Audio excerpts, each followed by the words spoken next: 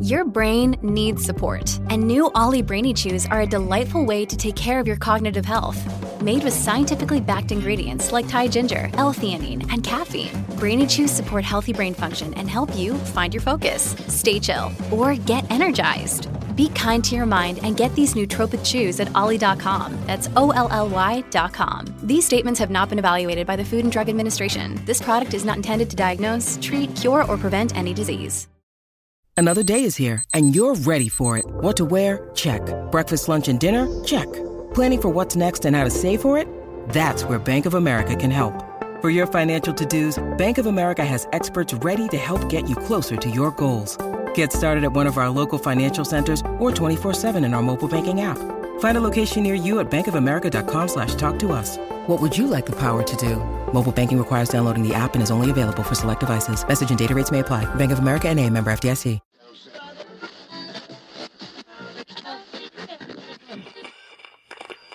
And that was the first time that I realised that my English accent was actually an accent that made me into, in many people's eyes, the occupier. Even though my parents had nothing to do with the military, at that particular time it wasn't a great thing to have. And so I became someone who talked less and listened more.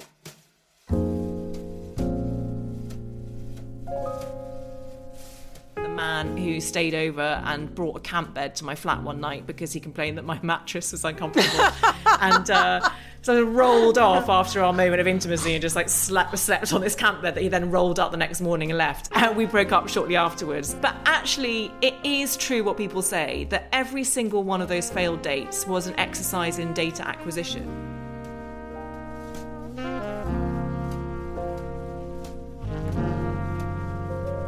Female anger can be used in so many ways to change the world that we live in, and that's why we've been taught to be scared of it, and that's why we've been taught to be uncomfortable with it. So it taught me a lot writing that chapter, and now I'm furious all the time.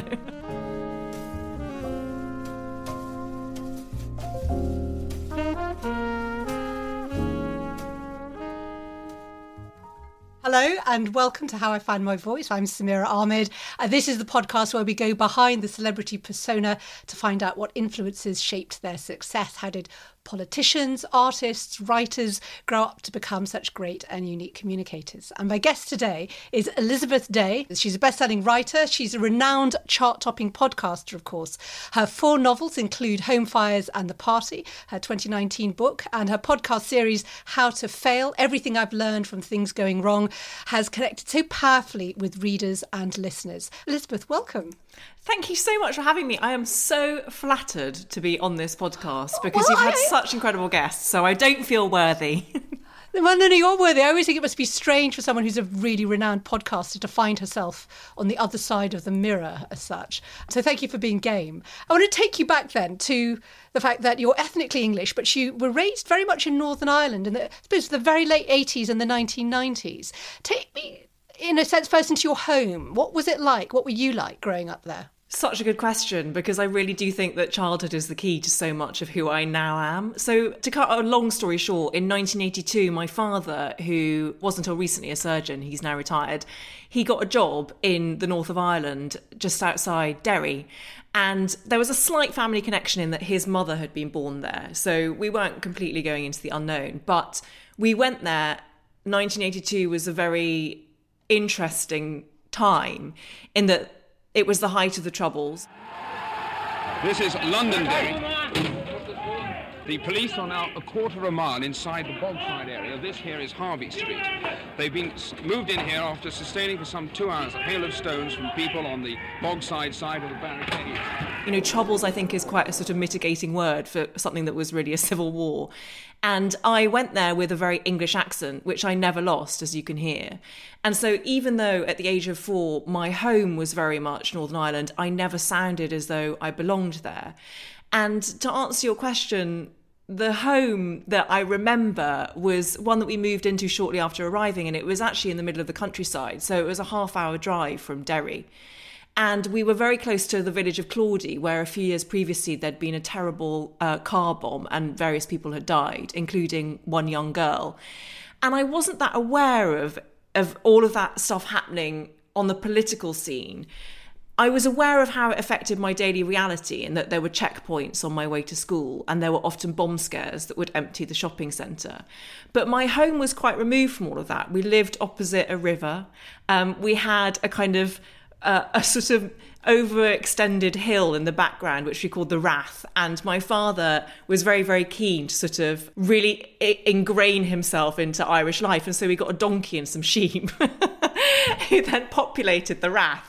And some of my early memories are of trying to shear sheep by hand with a pair of shears. And my older sister and I would be deputised to be glorified sheepdogs and sort of run around the field and try and gather up the sheep. So in a way, it was this curious mixture of the innocence of the countryside alongside the reality of what was happening in the cities. Oh, it was a remarkable time to be living there. What was school like for you at that time then, with your English accent? So school was a tale of two halves. My primary school was really lovely. And I think that's because it was quite a small school. It was in Derry, but there were 6 people in my entire year group. And at that age, children are a lot more accepting of difference, I think. So I never really felt like an outsider at my primary school. But when I went to secondary school, I went to a school in Belfast, which not only was Belfast then the nucleus of a lot more terrorism, and there were all sorts of bomb scares happening at that time, but it was further away from my home, so I was a weekly boarder there. And it was a very difficult time, that, because when you're an adolescent, that is when children really start to notice difference, and that's when you're longing to belong to a tribe because there's a sort of safety in numbers. And I found it tremendously difficult, and I that was the first time that I really did feel like I didn't belong, even though I had grown up there for most of my formative years. And I remember a few experiences. I remember a boy in my year being overheard saying that he would fancy me if only I weren't English, and various things like that were really crushing at the time. And alongside that, because I'd grown up in the countryside, I was quite a sort of naive child in many ways. I was the opposite of cool. You know, I had a kind of fluorescent orange rucksack that I wore on both shoulders, which was very untrendy at the time. I had no sense of kind of music taste, or the only thing I watched on television was Neighbours, and I came from this kind of countryside idyll into the centre of this very urban city, and I just felt really out of place. And that was the first time that I realised that my English accent was actually an accent that made me into, in many people's eyes, the occupier. Even though my parents had nothing to do with the military, at that particular time it wasn't a great thing to have. And so I became someone who talked less and listened more. And I actually now am very grateful for that, because I do think that made me into an observer of people, and that made me in turn into a writer. One of the things I find remarkable about your life is that at a very young age, in 1992, as you were 12 or 13, your parents sent you on a kind of Russian exchange to Novgorod, which is a pretty industrial city. And you were staying with a woman who was clearly working as a prostitute to make ends meet, bringing men back to the flat. And you spoke almost no Russian at the time. It actually sounds a really frightening experience. What impact did it have on you? Hearing you say it like that does make me realise how sort of freakishly odd that was. It had a massive impact. And I think, like many things that are painful or difficult at the time, I sort of rubbed it out of my own personal history, and I didn't think about it until a few years ago, when I remember having a conversation with my friend Olivia, and it came up that I used to speak fluent Russian. She asked how that was, and I said, I got sent to Russia when I was 12 for a month. And she was like, what? And that was the first time that I'd encountered someone else's reaction, which made me realise, that was quite a strange thing, and it did really affect me. So how that happened was, at my school in Belfast, it was the only school in Ireland that offered Russian as a subject to study. And because I was quite a sort of counterintuitive child, I thought, well, if it's the only school, then I must absolutely do it. And no one in my family had studied Russian, so it seemed sort of quite an appealing thing. So I started learning Russian, and I was a year ahead of myself at the time. So that was another reason why I didn't really fit into the school, because I was also a massive nerd. And when I was very unhappy at that school, I left halfway through the year. And I ended up getting a scholarship to a boarding school in England, but it meant that I had these 6 months free, because I was going to go back and re-study the year that I should have been in. And I thought in my head, well, this is great. I'll have 6 months of lying in and watching Neighbours and just hanging out at home and reading books. But my parents rightly had different ideas. And one of their ideas was to get my kind of language skills up to speed. So they sent me to Russia. They attached me to another school exchange. And I went with a group of sort of 17-year-old boys and ended up on the top floor of this tower block in Novgorod in 1992. Yeltsin had just taken over. There'd been a kind of putsch where he had taken over power. And I just remember arriving in the dead of night to this apartment and meeting this woman who I'd never met before, speaking a tiny bit of Russian that I'd learnt at school. And I remember being shown around the flat, and I really wanted to make a good impression and to show how grateful I was that they were putting me up. You know, they were these people who really had very little. And I kept saying, oh, this is lovely, this is lovely. And I kept using the Russian word that I thought meant lovely, which was vkusnya. And it was only much later, they were laughing at me and I didn't realise why. And it was only later that I was told that it actually means delicious. So I was going around the rooms going, this is a delicious bedroom, thank you.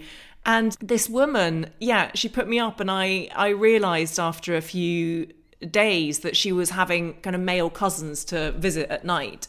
And I would hear the sounds of their congress through the thin walls. And it was a classic example of a child not really understanding what was happening, but wanting to be mature enough to cope. And I think, again, that was a pattern that defined a lot of my life subsequently, was that I became an inveterate people pleaser because it was the easiest way that I knew of to survive. And just to say, you know, at the end of that month, I then swapped houses. After 2 weeks, I stayed with a girl who was my age, Zhanna. I stayed with her family, and they were really lovely to me, and it felt a much safer space. It taught me a lot. It taught me how to eat things that I found disgusting because I, again, didn't want to offend my hosts, and there was very little food. So one of the dishes that would come up again and again was a sort of bowl of gruel with chicken bones in the middle. And it taught me how to speak fluent Russian. I genuinely was fluent by the time I came back because it was total immersion. So I took my GCSE 2 years early. And it taught me how to deal with experiences that you might not wish upon yourself. And in defence of my parents, I asked them about it recently because I wrote a piece about it for The Guardian after that conversation with my friend Olivia. And my mother said, you know, it was a different time and I'm not sure that I would do it again now. And my father said, the greater risk is not to take the adventure. And we felt that you could cope. And, you know, I think I'm very grateful for that experience. I'm not sure that in these times, if I had a child, I would do the same thing. But it was something that really formed me. So I'm grateful for that. I've forgotten all the Russian, by the way. Can I ask how come? Because you clearly were good at languages.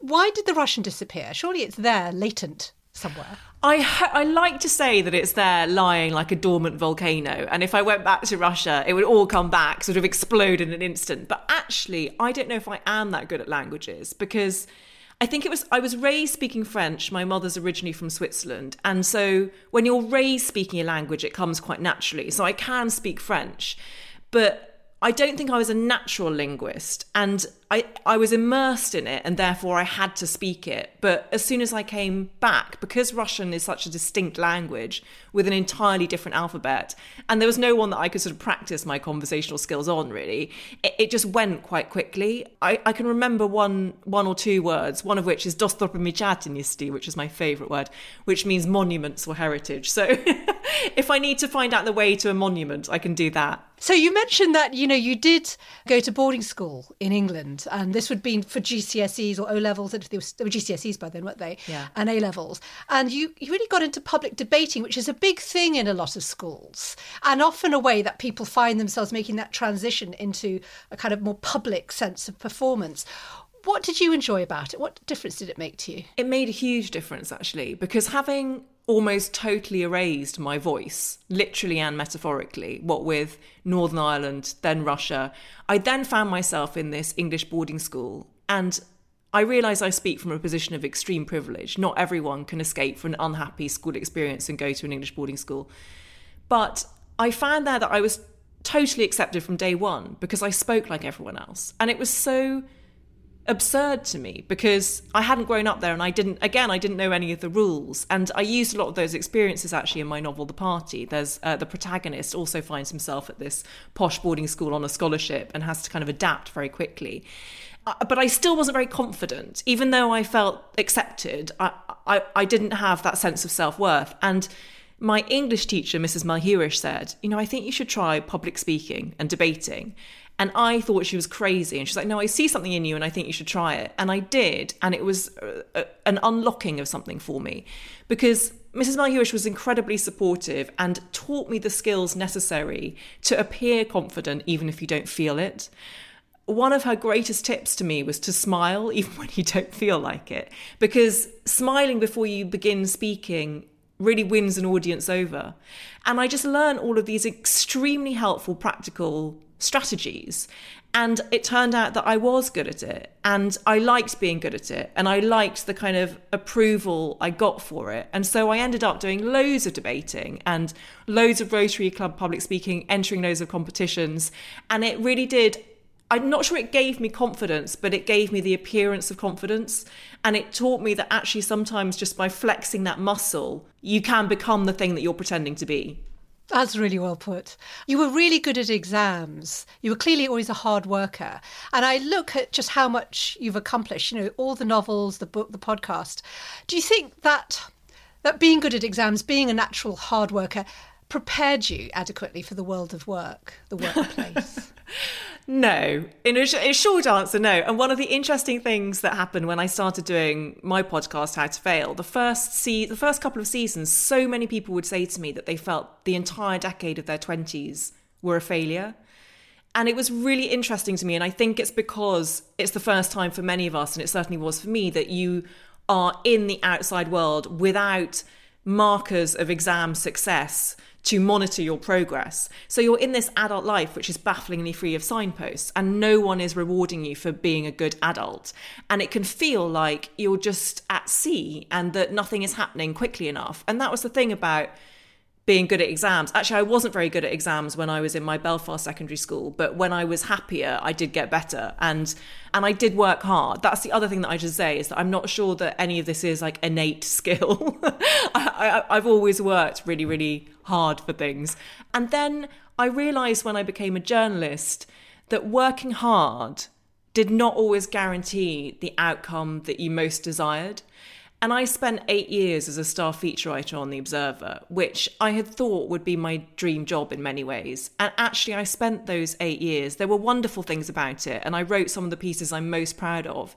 But it was 8 years of being an inveterate people pleaser and trying to please my employers and saying yes to everything and saying yes to overtime and never once kicking up a fuss, never making a complaint, never asking for a pay rise, which I find shocking now looking back, in the hopes that I would eventually be rewarded and that they would intuit what I wanted and that they would promote me or I would do something different or I'd get closer to the goal that I wanted.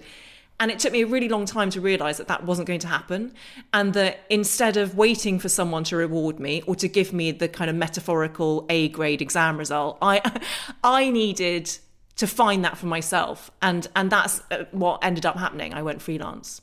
Do you know, it's so interesting. When I was a reporter at Channel 4 News, I was always going out to do the story about A-level results every year. And girls were always doing better and better, and the gap of attainment was always widening. And after about 3 years, I just thought, how come I never see this translating into the workplace? Like women are suddenly overtaking men on salaries. And then I realised, and it's the biggest thing I tell girls when I go to speak in schools, is it's a big lie. This idea that A-levels, they get you the grades, but life isn't like that. You could argue life should be more like that. I think there's a big case to say life should be more like that. But I think just like you, I think a lot of us realise in our 20s that we weren't told the whole truth. Well, definitely. And I also, I'm not one of those people who will take to Twitter every year and be like, don't worry if you don't get the A-level grades you wanted because, I got a D and I'm fine. Because I actually think that that's really undermining for all the hard work that A-level students do. I'm a massive advocate of saying, try your best and try your hardest. And if having tried your hardest and your best, you fail at something, that does not make you a failure. It means that you will have learnt something instructive from that. And I totally agree with you. And I also just want to pay tribute to you because you have done an immense amount showing other women like me that you can tackle unfairness and you can win. And that actually by speaking up and speaking out, you are not diminishing yourself. You're not making yourself difficult. You're not making yourself unemployable. You're actually just stating the facts about what you deserve through the lens of equality. And that's all that we're asking as women, as people who represent a minority, Black women in publishing. Like, all we're asking for is a level playing field in terms of equality of opportunity. Well, I know that. I mean, there's one thing I want people who haven't heard me bang on about this before is just ask for equal pay at the beginning and just keep asking, and ask your male colleagues. And of course, I found that most male colleagues would share as well.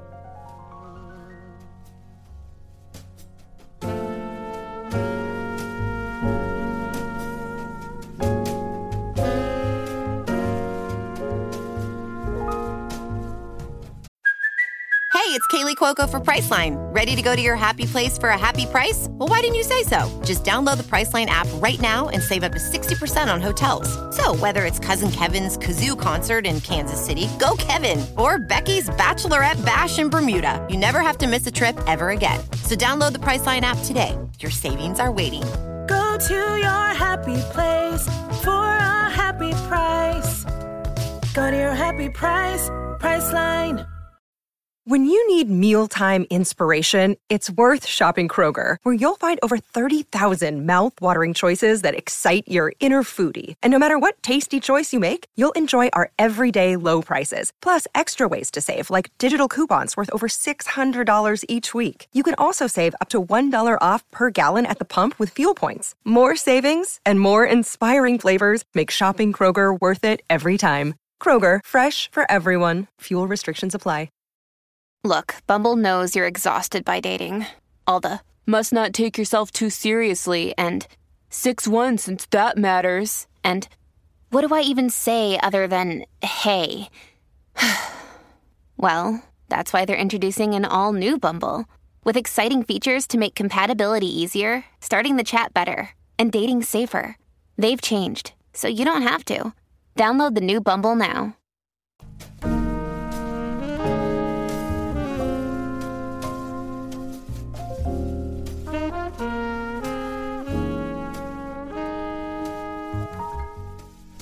I actually want to take you back a bit, because journalism is where you started, and your first job was actually on the Evening Standard, the London paper, the Gossip Diary, which usually means, hanging out at parties, befriending celebrities. I think you've said yourself, to kind of get little tidbits for stories. How easy was that for you in your first job? It wasn't easy, but I was so grateful for Mrs. Malhewish and everything I'd learned from debating, because you're right that actually the job involved going to parties in the evening and sort of film premieres and stuff, which sounds incredibly glamorous, but actually you only ever go on your own. You don't know anyone, and your express purpose for being there is to try and find a sort of entertaining news tidbit that will make the next day's paper, which is really difficult to do. So I spent a lot of time sort of smiling inanely and hoping that I didn't, that I looked approachable. And I developed a tactic, which was I came up with one question which would guarantee some sort of news story if I asked it. And the question that I came up with was, who do you think will be the next James Bond? Because British people are totally obsessed. Like, even whatever anyone says, if they're a celebrity and they have an opinion about who will be the next James Bond, that is newsworthy. So that's what I did. I used to go along to these parties and I used to kind of G myself up in advance and try not to feel too shy and nervous. And I would go in, I would make a beeline for someone that I recognised, and I would ask them that question, and that was my sort of strategy for getting through. But there were some amazing times. I went to the first ever Lord of the Rings premiere, and it was one of the massive privileges of being a journalist, was that it gives you access into all of these rooms that you wouldn't have otherwise. And again, I realised that I was an observer once again, like way back as that schoolgirl in Belfast. I was kind of observing conversations and looking at how people interacted, and I found it completely fascinating. And I used a lot of that material in my later novels. So nothing is wasted. As Nora Ephron famously said, everything is copy. And I guess you see with celebrities, the ones who are actually decent human beings and the ones who aren't. Definitely. And I really do remember. I really remember the ones who were mean to me. There was one. Tell us. Well, there was one male actor who took such offence when I asked him what he was wearing. And I was like, mate, you know, women have been asked that for centuries. And it was at a film premiere. And I sort of did it deliberately because I was like, well, let me have a sort of equality of questioning, if nothing, even if I don't have equality of pay, let me make the questions equal. And he was so offended and angry. And it was such an abuse of his power as well. Like, he had all the power there and I was being perfectly nice to him. And then there was another time, I'm going to say who it was because he turned out to be really nice. I had to call up John Simpson, the veteran BBC journalist, and I was forced to do it by my editor, and I had to ask him, I can't even remember what it was, but it was something sort of trivial and absurd, and I had to ask him up, and he was clearly sort of I had to call him up and ask him, he was clearly on deadline, and he was a bit abrupt and put the phone down on me. And about 20 minutes later, my phone rang on my desk and I answered it. And he said, Elizabeth, it's John Simpson here. I just want to say I'm so sorry. You called me at a bad moment. And I was like, oh, that's so nice of you. And yeah, you really do kind of learn the good ones quite quickly. You do. I think there's something very interesting about people who are still nice, even when they're very, very famous. I want to slightly sidetrack because all the time that you're working as a journalist, of course, you know, you're paying your rent and you're living your life. And I thought it was really charming that you said you felt from a young age that you were really 32 inside and you wanted security and maturity, you know, house share, a job, paying your rent.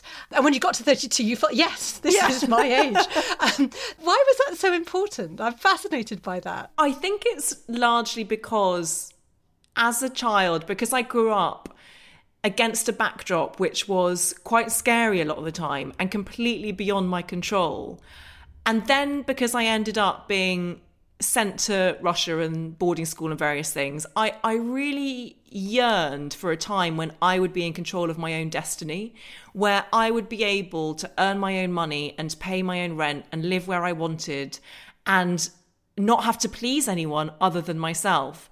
And for me, that seemed like 32. Like 32 seemed like the time where I would know myself sufficiently and hopefully I'd be sufficiently established in my career that I would be able to do all of those things. And so it sort of turned out that way because I did feel at 32 that really matched how I felt inside. And I think I still feel 32. So it was just one of those, I bet you do. Yeah, it was just one of those things instinctively that I felt. I was always far more sensible than my years when I was younger. That was something that I was told a lot of the time, was how mature I was. And I think part of the way that I dealt with chaotic situations was to lean into that maturity. And I felt, again, that I would sort of be rewarded for that. And people would think I was a sort of good person because I was grown up and I was handling things. And so, yeah, that was why I always felt 32. It's a great attitude. I totally back that attitude. I'm going to ask you a bit more about your time at The Observer. I'm just thinking, you know, it was a dream job for anyone thinking about journalism, a feature writer in The Observer. You know, there were issues about how you felt, you know, pay and in terms of status didn't work. But I'm also interested in how you felt about the way you used your voice and how people wanted you to use your voice as an interviewer. Because interviews can have a lot of power, can't they? They can. So when I started out at The Observer, I was doing a lot of reportage features, which I love doing, a lot of sort of true crime, which I love doing, but they're also incredibly time consuming and they can be quite scary a lot of the time. And my first job there was to go and track down a guy in Poland who had been accused of murdering his ex-girlfriend and then writing a novel about it. It was the most extraordinary story. So I did a lot of stuff like that, and it took me a few years to be given interviews. I spent a lot of time doing Q&As, which, as you will know, Samira, are like verbatim. Basically, you're sent to interview someone. It's just as much work as a normal interview, but when you write it for the paper, it's just a transcription of the tape. So it doesn't feel like you get any glory as a journalist. So I said yes to a lot of those. And then eventually I started doing interviews, and it was a very interesting time because I had that kind of privileged access again, like I did at the Evening Standard, where I would get to meet these celebrities and people that I'd admired for so long. And I would get to fly to New York and interview Clint Eastwood. And that was an incredible thing to be able to do. But when it came to writing up the interview, I realised now that what I was trying to do was I was trying to write like writers I most admired, who were also on the paper, who were a bit older than me and just much better at doing it because they've been doing it for longer and they were incredibly talented people. And I tried to assume their style. And of course, that never really works because a reader can sniff out inauthenticity, and it never felt fully comfortable. And I felt like I lost a lot of humour in trying to write like that. And after a while, I just realised that that wasn't serving me. And so I relaxed a bit more into the kind of interviewer that I was. And the kind of interviewer that I was and am is I tend to be an interviewer who tries to not insert myself into the interview. I tend to believe that it's about the person that I'm meeting, and it's about conveying the truth of that person to readers or listeners. So there wasn't a lot of personal pronouns in terms of like, I wasn't talking about myself. And generally, I find that humans are fascinating, and by and large, they're doing their best. And generally, I would really like the people I interviewed, and it became a running joke in the office. I would come back from every interview I did, and a colleague would say, like, how were they? And I was like, actually, they were really nice. And then I would write up this interview, and I realised that they weren't very trendy at the time. That in many ways I was perceived as being too kind and too much of a soft touch. And at the time, the Hatchet interview was enjoying a surge in popularity because those kind of interviews are sometimes extremely entertaining to read. They're extremely funny, but they're not that revealing. It's like a one-star review, isn't it? Yes, exactly. But sometimes they're not that revealing because the jokes get in the way of the truth. And it was that tension ultimately that I couldn't live with. And that's why I'm so glad that I did eventually go freelance. And I'm so lucky that what I do now with the podcast enables me to do exactly that kind of interviewing. And I think podcasting is the perfect format for it because the person that you're talking to hopefully feels reassured that what they're saying won't be taken out of context and edited in a certain way and written up in a certain way with the journalist's own personal perspective. It is literally just their voice. I feel this is getting a bit meta, actually. I know it is, isn't it? Sorry. I want to ask about your move to LA. You moved to Los Angeles after the end of your marriage. And as someone who's lived there myself, I think it's a city that's often misunderstood. It's a city that all kinds of creative refugees and writers going back to the 1930s have found is the place where they find themselves. It was the right place for you to heal, wasn't it? Oh, it totally was. And I totally agree with everything you just said. I'm obsessed with the history of LA and Hollywood because it is a city founded on the notion that you can tell your own story and you can tell other people's stories. And that's a noble thing to do. That's what the film industry is. That's why I found it an incredibly creative, stimulating and healing place because I felt understood as a writer. People just accepted that I was a writer. I wasn't seen as the journalist on The Observer. I wasn't seen as my ex-husband's plus one. I was seen just purely on my own terms, and people accepted that I had come there and I had a history that I didn't necessarily want to talk about. That was fine. That was embraced in LA. And as well, you know, the weather is incredible. The way of life is very focused on health, if you want it to be, and I just felt better than I had done for years. And I find it a very, very creatively stimulating place, and I still go there now to do when I have a tight deadline, I need to finish a book, I will go there and I will write in the patio of my favourite cafe, which is the Coffee Bean, which is basically if anyone knows, it's the one in Los Feliz on Hillhurst. Okay. Yeah. It's a very kind of unglamorous location, but I love it because you sit in the sunshine and you get a tan while you type and you overhear all these conversations about screenwriters who are sort of pitching, and then there's the overspill from the local Narcotics Anonymous meeting. And it's just this incredible smorgasbord of human experience. So I loved it, and it was a really important place for me to go, as you say, after my divorce, because I was confronted with a blank canvas and I didn't know what I was going to do next. And LA was a really good place to spend some time while I found out. And they love sexy English accents.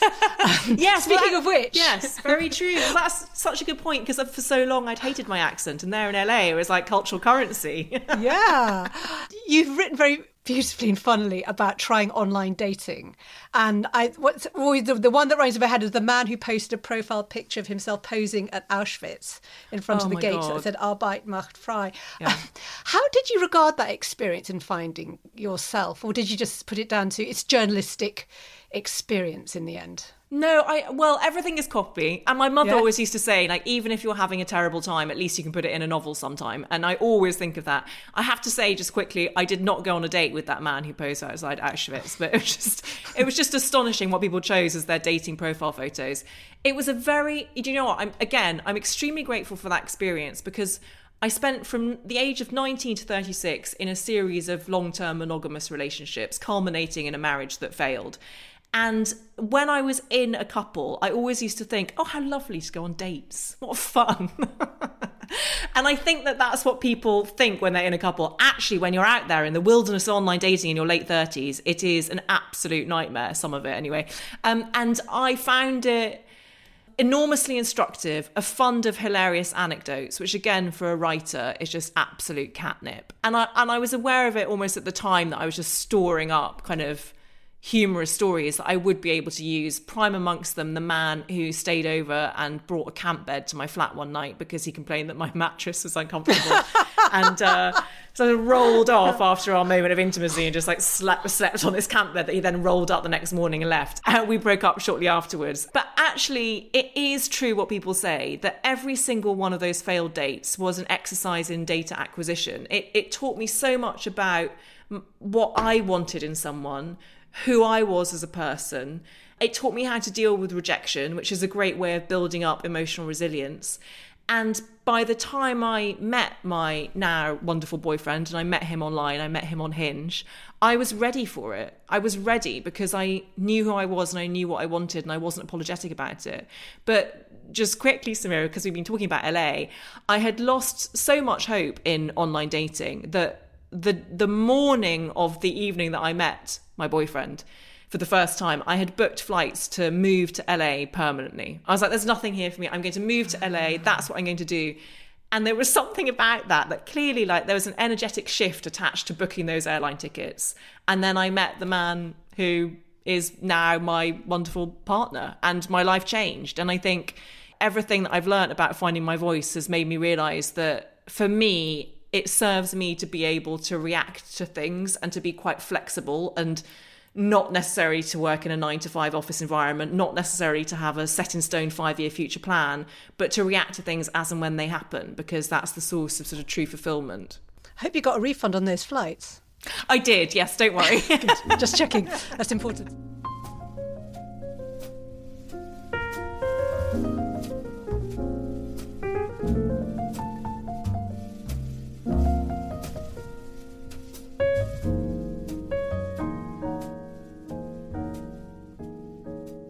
So the How to Fail podcast, which has been such a phenomenon, how did you come to create it? And when did you realise it had really hit a sort of a nerve in a way with listeners? Well, interesting that we should be talking about online dating, because the reason I launched the podcast was because I got dumped. So after my divorce, it took me a while to start dating again. And then I got into a long-term relationship with a different man. And that relationship ended out of the blue for me 3 weeks before my 39th birthday. And I felt really bleak in the aftermath of that. And I think it's because a lot of the emotional scaffolding that I'd erected after the divorce to enable me not to look at the wreckage beneath had sort of come tumbling down. So I was confronting what felt like a very lonely future, where my 30s had been a decade of intense transition. I had got married, then divorced. I had tried and failed to have babies. And now this new relationship had come to an end. And with it, my hopes of having my own biological child were also vanishing. And I went to LA for a month to meet a book deadline. I was ghostwriting a memoir. And during that time, I was listening to a lot of podcasts, because listening to pop music made me feel too sad. And classical music was just entirely heartbreaking. And I was also having a lot of conversations with my female friends out there about what happens when we lose something that we thought we loved. And I realised that for all those points that my life hadn't turned out according to my plan, I'd actually grown enormously in strength, and I'd got to know myself a lot better. So those things came together, and I started to think, wouldn't it be great if we opened up these conversations about failure to a wider audience? And why don't I try doing a podcast? And really, when you asked me when I realised that it had hit a nerve, it was when I put the first episode out. And I had really done it for myself, I have to say. Like, I knew it was a good idea, but I didn't know how much resonance it would have until that first episode went live in July 2018. And I'm very lucky in that Phoebe Waller-Bridge is a very good friend of mine, so she was my first guest. Hello and welcome to How to Fail, the podcast that celebrates the things that haven't gone right. This is a podcast about learning from our mistakes and understanding that why we fail ultimately makes us stronger. Because learning how to fail in life actually means learning how to succeed better. There were thousands of downloads overnight, and I was really, really astonished. And then it's just grown and grown since then. And I think what it showed me was two things. One was we were yearning for conversations about failure and vulnerability because our society, the cultural age that we now live in, it feels like there's vanishingly little opportunity to fail. We're all meant to be living these perfect Instagrammable lives.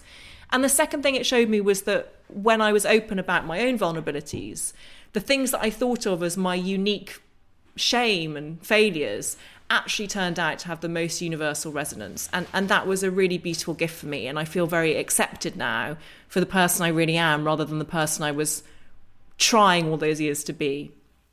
Is there a favourite interview that you've done or a favourite story of theirs that really, from all the many ones that you have, that really resonates for you? Yeah, I interviewed a man called Mo Gaudat in season 4 of How to Fail.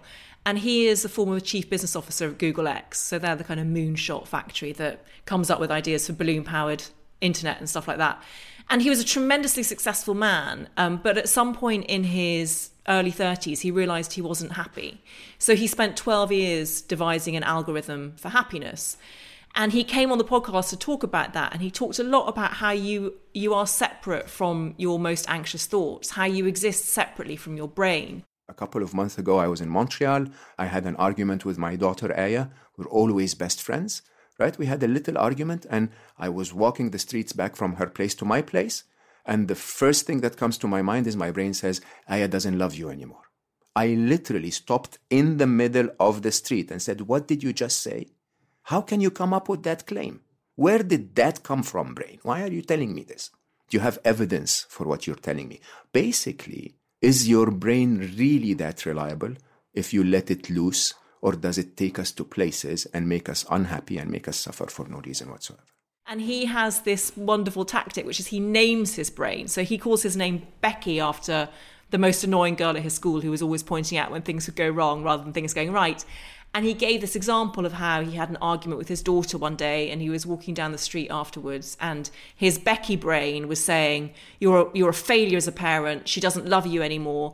And he stopped himself in the street and he said, Becky, I would like you to present me with your objective evidence for that assertion. Because if you don't have objective evidence, I want you to take that negative thought and replace it with a positive one. And in that way, he says, you can train yourself to be happier, to think more positively. And he gave me this astonishing example of how he had applied it to tragedy in his own life. So Mo's 21-year-old son, Ali, died during a routine operation, and it was utterly devastating. It's the most devastating thing that I think can happen to a parent. And he said that in the weeks after Ali's death, he would wake up every morning and he would be in tears, and his first thought would be, Ali died. And after a few weeks of this, he thought he was still waking up in tears, still thinking Ali died. But he increased the length of that sentence and he added, yes, but he also lived. And in that way, he was able to live with his grief. And he changed the way that I thought about things and has honestly changed my life for the better. So that would probably be my most favourite one. It's quite late in your book that you write about this, but you talk about female anger, how history has not been kind to angry women. And it actually made you wonder a bit. I mean, you wrote about it very well, but it also made you wonder a bit if you were still wary of feeling you could talk about anger. How important is anger, do you think, in the way that you use your voice now? See, this is why you're so good at what you do, because that's such an astute question, because you're right that the anger chapter is late on in the book. And it's because I had no plans to write it.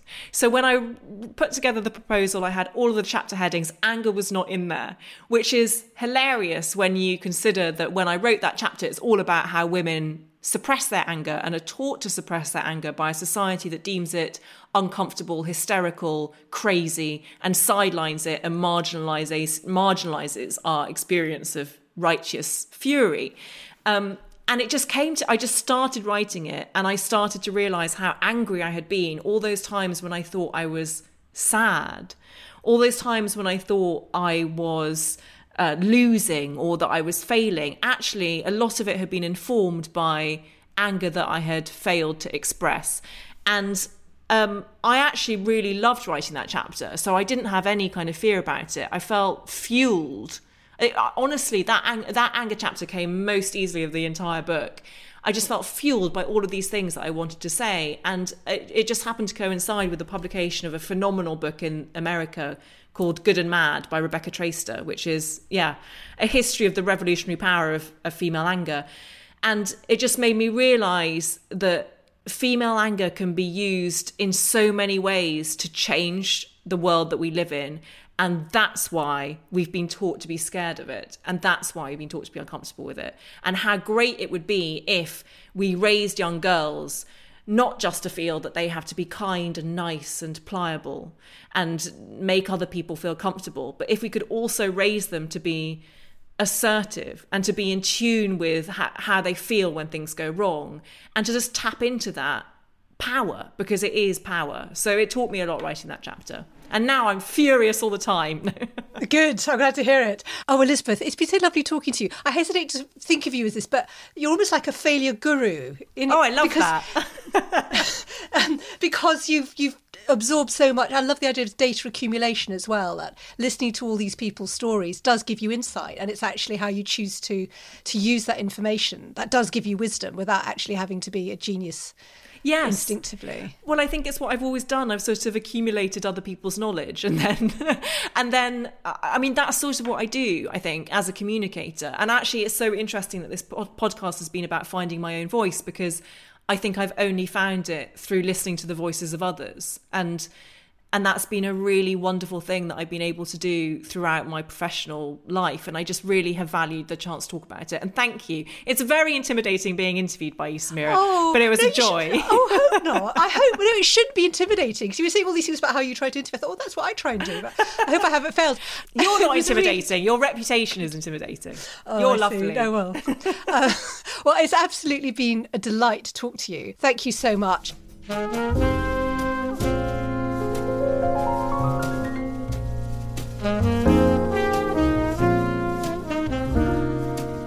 This podcast was made by Intelligence Squared. The producer was Farah Jassat, and if you enjoyed this podcast, please do subscribe, tell your friends and your family to check it out, and we'd really appreciate it if you could also take a very quick moment to rate and review us on Apple Podcasts. This helps us to raise the profile of the podcast, and it helps other people to find the show.